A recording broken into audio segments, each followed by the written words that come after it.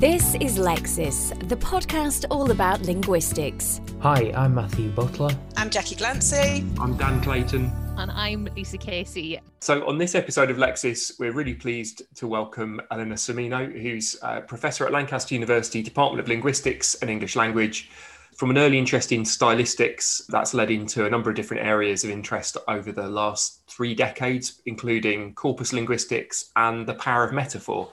So thank you very much for joining us, Elena. Thank you for having me. I'm delighted to be here. So Elena, can we just start by asking you a little bit about your background as a linguist and the kind of interests that have driven your research? Yes, sure. I mean, when I think back about my life, I realized that actually I had an interest in languages before I was aware of it. I went to school and university in Italy. I studied Latin and ancient Greek, and unlike most of my contemporaries. And then I went to university in Italy and studied English and German, and I took a series of modules on linguistics, which was new to me as a science of language. And it is new to most people when you mention it to them, because it's not a school subject. And so eventually I ended up teaching Italian as a foreign language in the UK and doing postgraduate research in linguistics. So it's been a kind of long journey to anticipate some of the metaphors we may be talking about.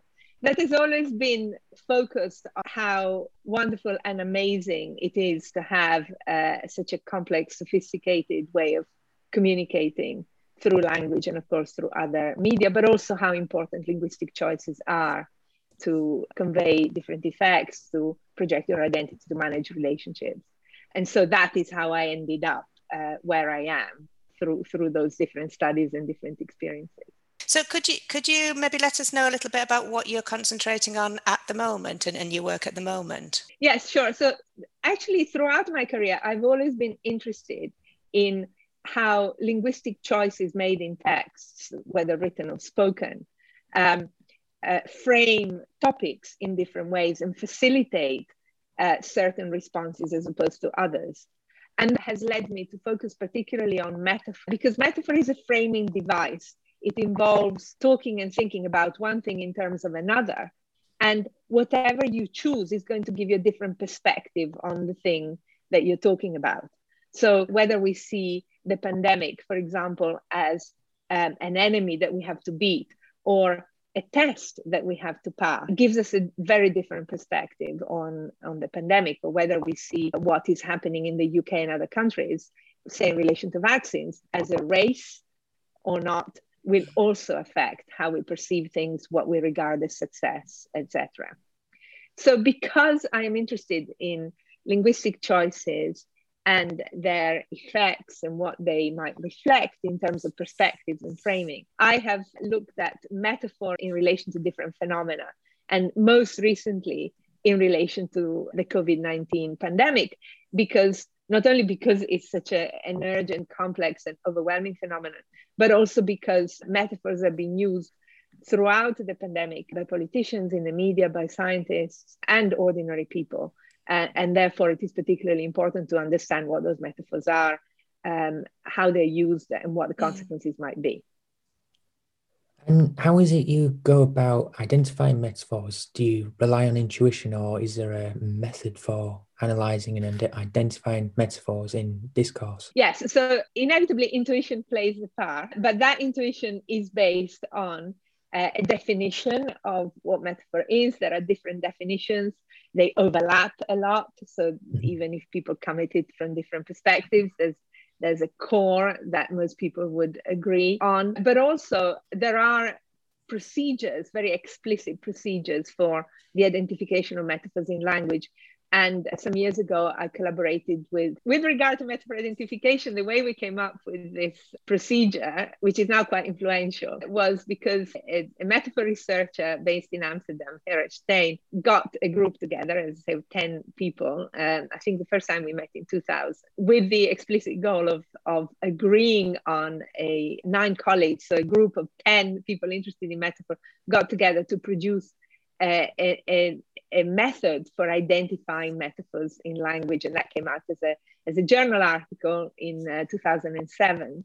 It sounds like our kind of party. 10 linguists in a room figuring out a method for identifying metaphors and then writing a journal article about it. Intuition is important and we should never underestimate it. But if we're doing research, we need to have an agreed methodology for deciding what counts as a metaphorical expression. It doesn't mean that we always agree, but what it means is that I can make my assumptions and my approach explicit when I might say in this data set, there are these many instances of metaphor. At least people will know how I've gone about identifying them. And they might use a different approach or the same one, but at least we have a way of comparing our results. So that is why it's important. And just on that, I was thinking about some of the research you've done on corpus linguistics and metaphors. How difficult is it using corpus tools to analyse metaphors? Because obviously computers, they don't have tuition like we do. So how do you go about overcoming that issue?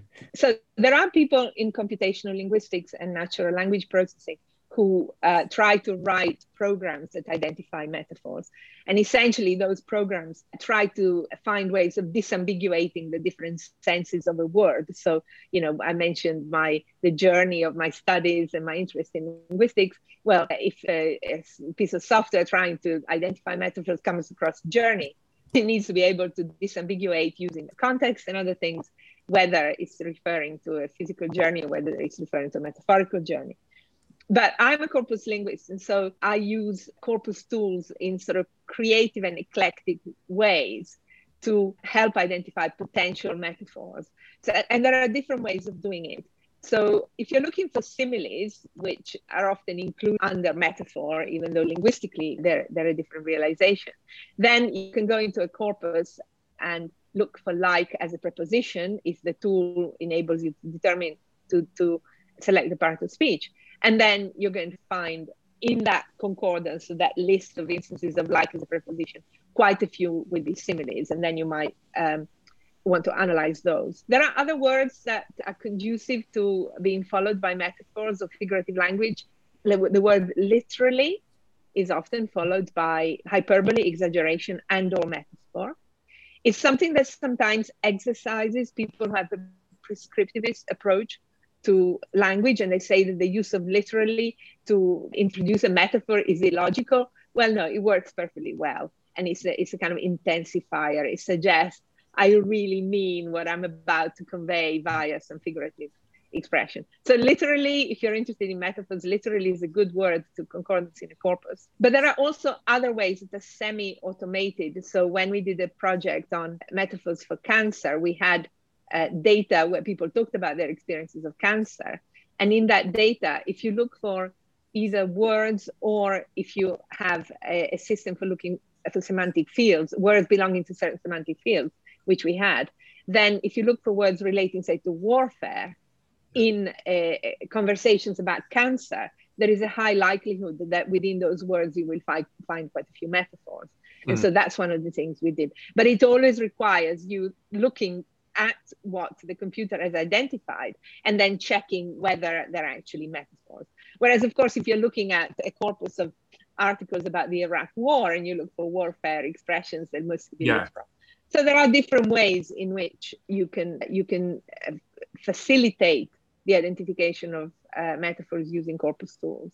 But there's no kind of foolproof way of click on this button and all the metaphors pop out. No, there isn't anything like that.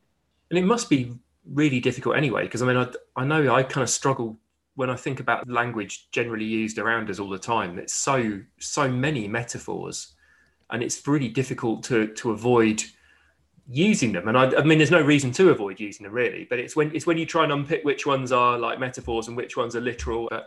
Is it a language that has got more metaphor in it than other languages? Is there something about English that means it seems to sort of lend itself to metaphor, or is this something that's universal to other languages you studied as well? I don't think there's anybody has suggested that some languages are more metaphorical than others. Metaphor is a powerful tendency that we have in how we think and speak, and it's primarily based on our tendency to perceive similarities or correspondences between different experiences.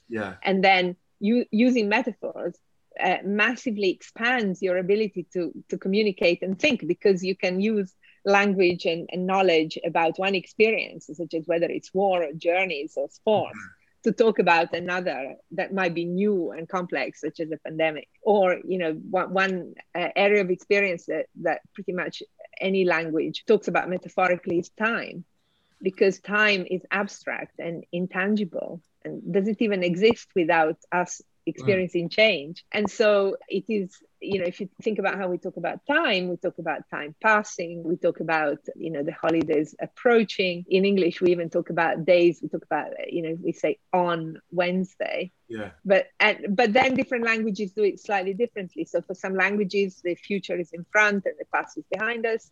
For some languages, the other way around. For some languages, time is vertical. So you might have the past above you and the future below you. But spatial language and concepts are essential in the way we think and talk about time. Without that language, we wouldn't really be able to talk about time. In a way, metaphor is kind of reveals something about sort of shared human universals, do you think?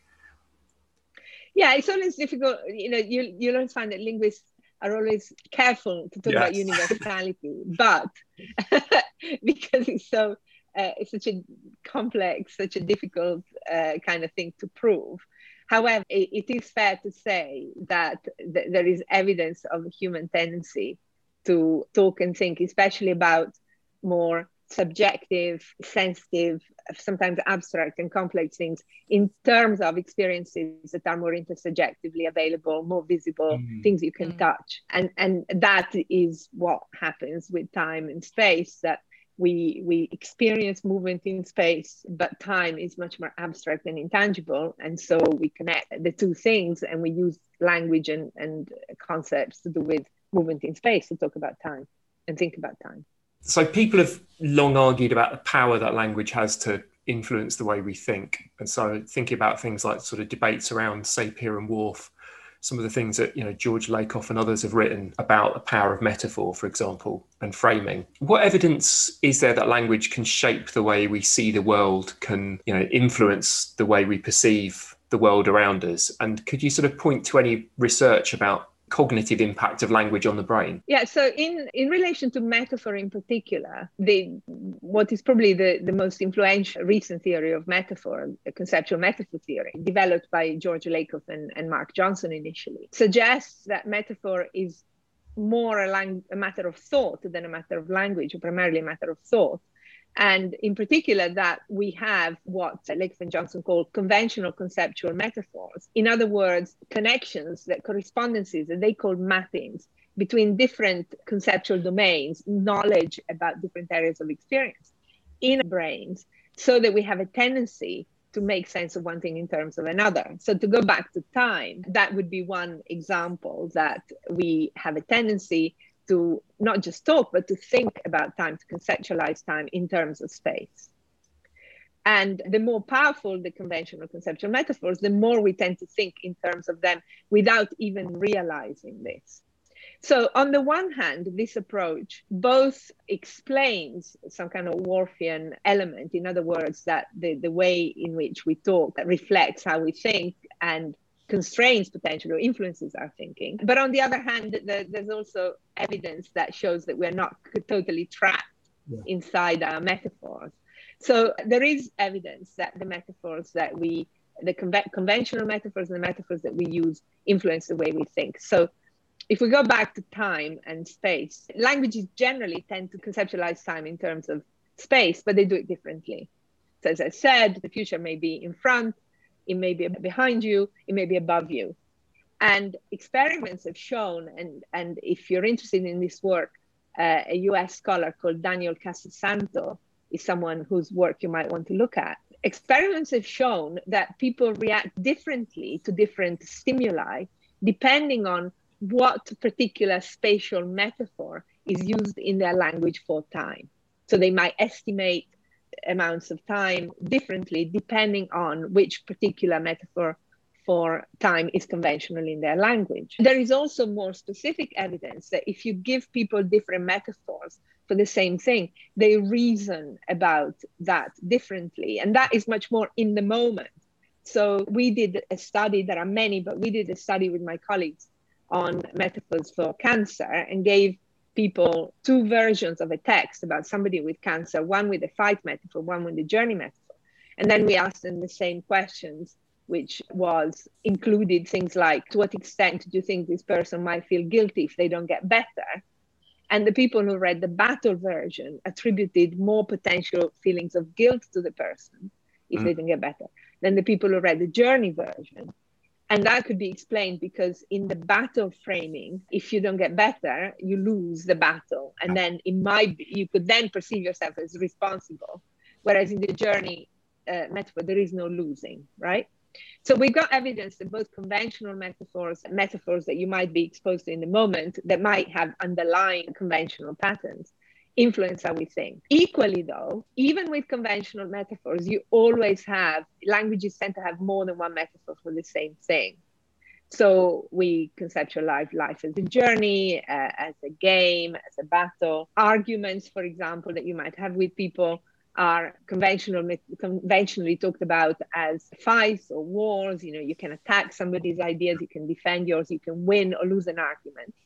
But also we can talk about arguments as journeys. We can say, okay, let's see if we can meet in the middle, right? So language is often more than one perspective, usually, on things. So we're not entirely trapped. And also, Daniel Casasanto's research has shown that if you take people whose language, for example, captures time spatially in a particular way, for example, along a movement along the horizontal axis, and you expose them briefly to a metaphor for time that is used in a different language, for example, where time may be vertical, then after a brief period of exposure, people can then react in ways very similar to the people who speak that other language as native speakers. So on the one hand, there is definitely some influence on our thinking from the language that we speak, and definitely the conventional metaphors in our language influence us in some way. But equally, there is variety in language, and we always have the ability to think beyond or think differently. So we're not entirely trapped. And indeed, there are so many ways in which people question conventional metaphors and ways in which people come up with new metaphors that shows that there is also creativity. And so I wouldn't subscribe to a strong version of the Worfian hypothesis, even in relation to metaphor. Okay, so that brings us nicely back to kind of your current work on metaphor and the COVID pandemic particularly. And it's been really fascinating for us as kind of hobby and linguists to see the sort of metaphors governmental bodies have chosen to sort of frame the pandemic for the public, and how that's sometimes sat in opposition to metaphors chosen by medical bodies or by individuals kind of who've experienced it personally. So can you tell us a little bit about the things that you found on your recent work on COVID metaphors, and then maybe something about what's come out about vaccines and vaccine metaphors as well, because that seems to be a very hot topic at the moment. Yes, so at the beginning of the pandemic, I think it was difficult to miss how the dominant metaphors for the pandemic in public discourse, especially from politicians, were to do with war. So the coronavirus is an enemy that we have to fight and beat, and the need for a collective sacrifice, etc. And these were used by Boris Johnson, by Donald Trump, by the French president, the Italian prime minister, etc. And those metaphors were, on the one hand, it was totally understandable why they were being used, because when you've got a problem that's serious and urgent, and you want to convey that to people, and this was really the most extreme collective problem we've ever experienced, or change, unprecedentedly fast change in terms of how we had to live our lives. War metaphors arguably are quite suitable to convey that sense of threat and urgency, and the idea that we have to sort of change our behavior in order to try to deal with that problem. However, there were criticisms right from the start of those metaphors, partly because it could be argued that war metaphors are problematic anyway because of their associations with aggression and violence, etc.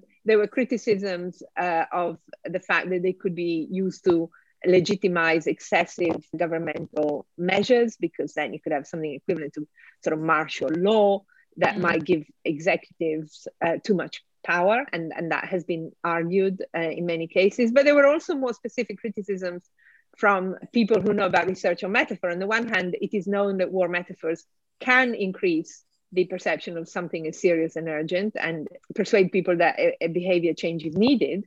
But also there is evidence that suggests that war metaphors are not that good at encouraging self-limiting behaviors, where you have to refrain from doing something, because in a war or a fight, it's what you do that matters, not what you stop yourself from doing.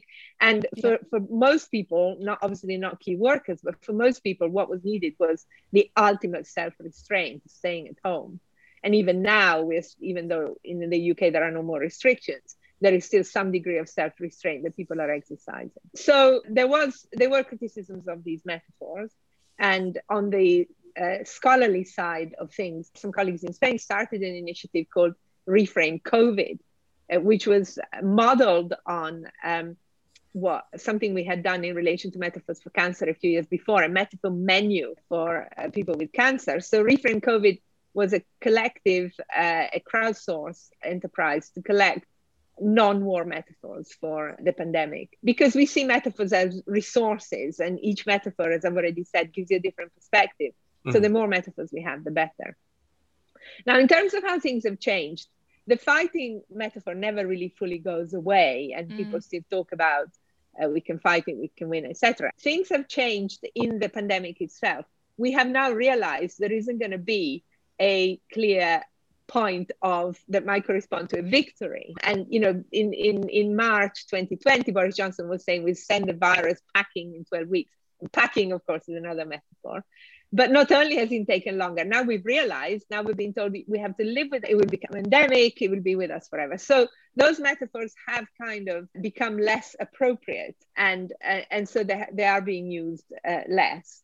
However, there are other metaphors that capture different things. So the fact that the pandemic has caused major pressure on, for example, hospitals, and pressure itself is a bit metaphorical, but the more obvious one is things like tsunami. People have talked about tsunamis on health services. And there is the related metaphor of the wave. So the first wave, the second wave, the third wave. And this is an interesting metaphor because it's very conventional. So we talk about, you can talk about waves of nausea in your body. You can talk about waves of, attacks, terrorist attacks. You can talk about waves, all sorts of things. And the conventional bit is very specific, that you can talk about the rapid increase of something, usually negative, as a wave. And it combines a very basic metaphor where more is up with the idea of change as a force. And then waves both rise and are natural forces. Also, it is consistent with the visual representation of infections increasing or decreasing, because it looks like a wave. Now, that metaphor is very conventional, it's very useful, but even that metaphor has been criticized, for example, by the World Health Organization, because, and this is as early as July 2020, waves are uncontrollable, right? Waves develop and wane irrespective of our control. And instead, the WHO was suggesting that the number of infections is very much dependent on our behavior. So they didn't want people to think that, for example, the fact that in summer 2020 things were better was primarily due to the virus doing something independently of us. In fact, mostly there's a little seasonal element, but mostly it was our behavior that had led to a decrease in infections. So they critiqued that metaphor. But that didn't stop politicians, for example, the UK Prime Minister, multiple times saying things. We're seeing a wave of infections in Europe. It will, he said at one point, wash up on our shores. So there he exploited the uncontrollability of literal waves to suggest there was nothing that could be done. And in fact, usually something can be done. And so using that metaphor could be a way of reducing your responsibility if when in fact, maybe you do have some responsibility in terms of decisions. That sense of responsibility is really what we seem to be getting into now that we're sort of post restrictions and into a sort of mask wearing, vaccination getting or not situation, where lots of people seem to be critiquing the metaphors that the government are using now outside of COVID itself, but into the realm of social responsibility and personal responsibility. Yes, I mean, that is definitely the case. And even the metaphor that was used, that was very controversial by Sajid Javid, the health secretary, a couple of days ago, he talked about that now we can live with as opposed to cower from, it was criticized because it was again, it's the kind of, you could imagine a war scenario, but the thing there was that he contrasted living with cowering, and cowering suggests cowardice. And so people reacted to it because there's a difference between caution and cowardice. And of course, many people don't have the option of behaving normally if they're vulnerable in different ways. And so it was putting a negative evaluation on a choice that people might make to continue to be cautious when in fact, for many people, first of all, it's a choice to be respected. And we were being told to be cautious at the same time, actually, by the government. But also for some people, it's not a matter of choice. So that is definitely something that how we frame the ways in which we live from now on is going to be something interesting and controversial as well. So with vaccines, the initial metaphors were primarily to do with the development of vaccines. So the vaccine race. At the beginning, it was the race to develop vaccines. So it was what the scientists were doing. And then it became, for a while, especially in the UK, it was a race to vaccinate once the vaccines had been developed, race to vaccinate. And so race obviously puts a competitive framing on things. And certainly it was slightly questionable to perceive ourselves in a race with other countries and sort of rejoice that we were ahead. First of all, it's not particularly friendly, but also we know, and this is going to be a problem in the future, that when nobody's safe until everybody's safe. So in fact, we should rejoice when other countries vaccinate as fast as possible rather than just us. Now that metaphor, because other countries, at least in Europe, have vaccinated at least as much as the UK, then that metaphor is not being used quite as much.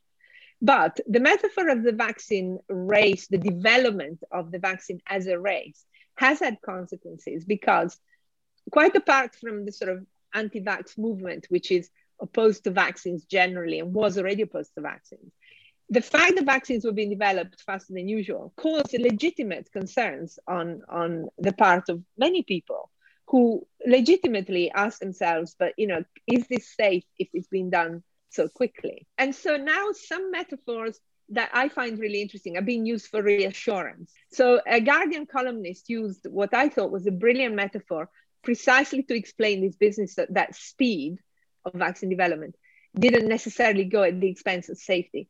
So she said, she compared vaccine development to restaurant cooking the different courses in, let's say, a 3-course meal. So she said, things that normally happen in sequence in the development of vaccines have been happening in parallel.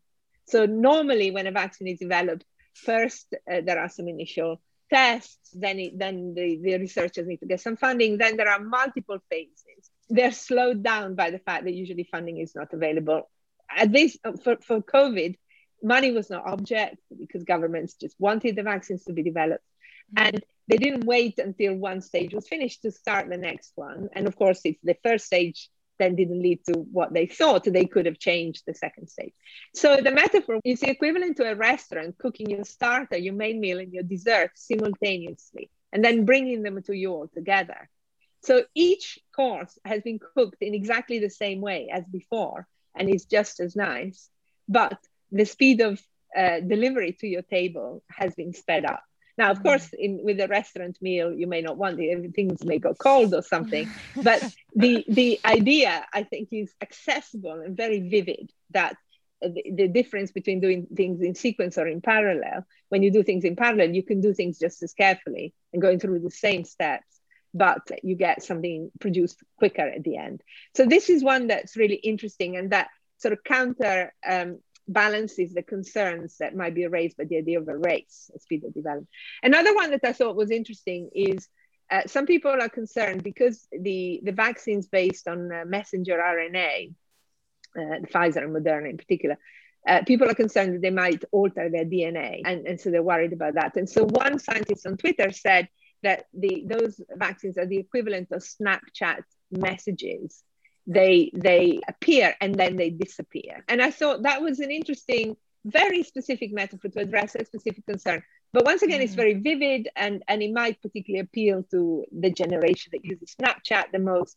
But this idea of something that is transient, that is there and then goes, disappears, was, I thought, particularly interesting. The other metaphors that I think will be used more and more are the ones that try to explain why vaccines are worthwhile, even if they don't work 100%. Because this is leading, obviously, to concerns. And it also feeds into sort of vaccine hesitancy. Well, what's the point to vaccinate if people who are double vaxxed can still get ill? And one metaphor that I saw again from a scientist on Twitter that I thought was really interesting was a metaphor of vaccines as a raincoat. So you may have a really good raincoat, and if you go in the drizzle, or it's not raining very hard, and even if you don't have an umbrella, you may not get wet. But if you keep going in and out of the rain and it gets stormy, then after a while, even a good raincoat will let in some rain. And so that explains how, if you're vaccinated and virus incident may be low, or you may be exposed to a small amount of virus, the vaccine will protect you. But if you are exposed to a high viral load, or if there's a high level of infections where you live, you're more likely to still be vaccinated. So these are just examples of metaphors that people are developing to try to address people's concerns, legitimate concerns about vaccines.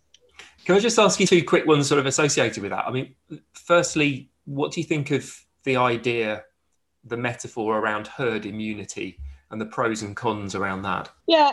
Herd immunity is not really a great metaphor because of the herd bit. So, then people say, well, we are not cows. In fact, in Italian, that metaphor translates as flock immunity. So it suggests sheep. And the problem is that sheep are also used metaphorically to suggest sort of thoughtlessly following something without, just because everybody else is doing it. And so in Italy, that concept is, when people, anti-vaxxers, use that concept, and they say, we're not sheep, we're not, et cetera, et cetera. So it's not the best. I know that it raises other concerns, because sometimes we think that there is a fixed level of herd immunity that needs to be reached, but actually the level of herd immunity that you need to reach to get the R number below 1, and so when an epidemic begins to wane, depends on our behavior. So there isn't just one figure. But yes, it is not the most appropriate. It's also one of those cases where herd immunity used to be a relatively technical concept. And this is something we've seen throughout the pandemic. So herd immunity was a relatively technical concept. It wasn't something that was part of everybody's discourse. And the people who used it kind of knew what it meant. But now that it's become, like many other things, like the R number, like vaccine hesitancy, like which vaccine did you have? It has become part of general conversations. Then the literal meaning of herd can become more salient, especially people want, for example, undermine the idea of being vaccinated.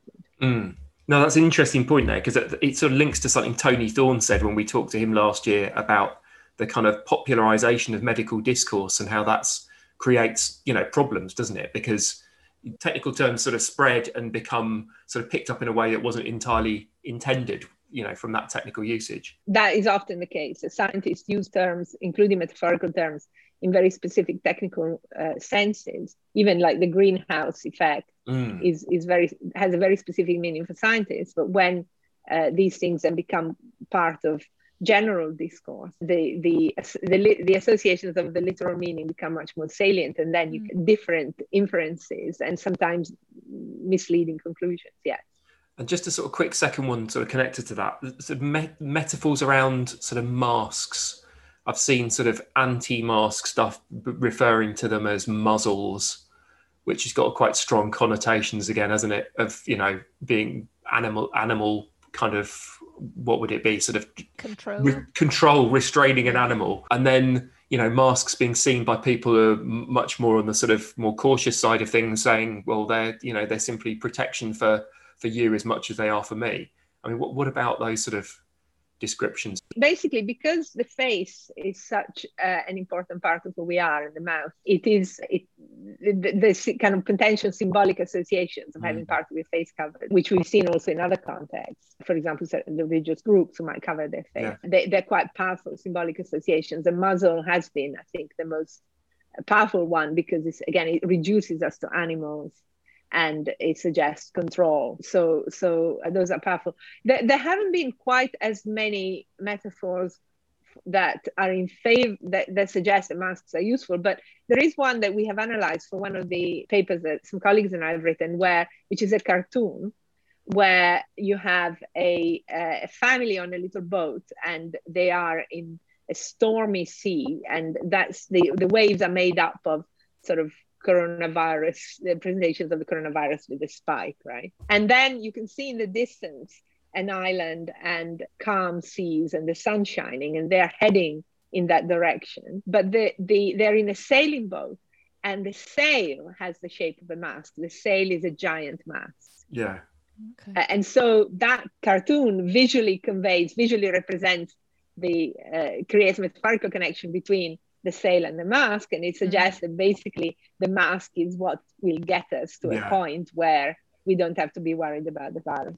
So there are some other sort of creative ways of metaphorical ways of suggesting the importance of masks, but it is slightly more of a challenge to counter the idea of the muzzle, which is so vivid and so emotional as well.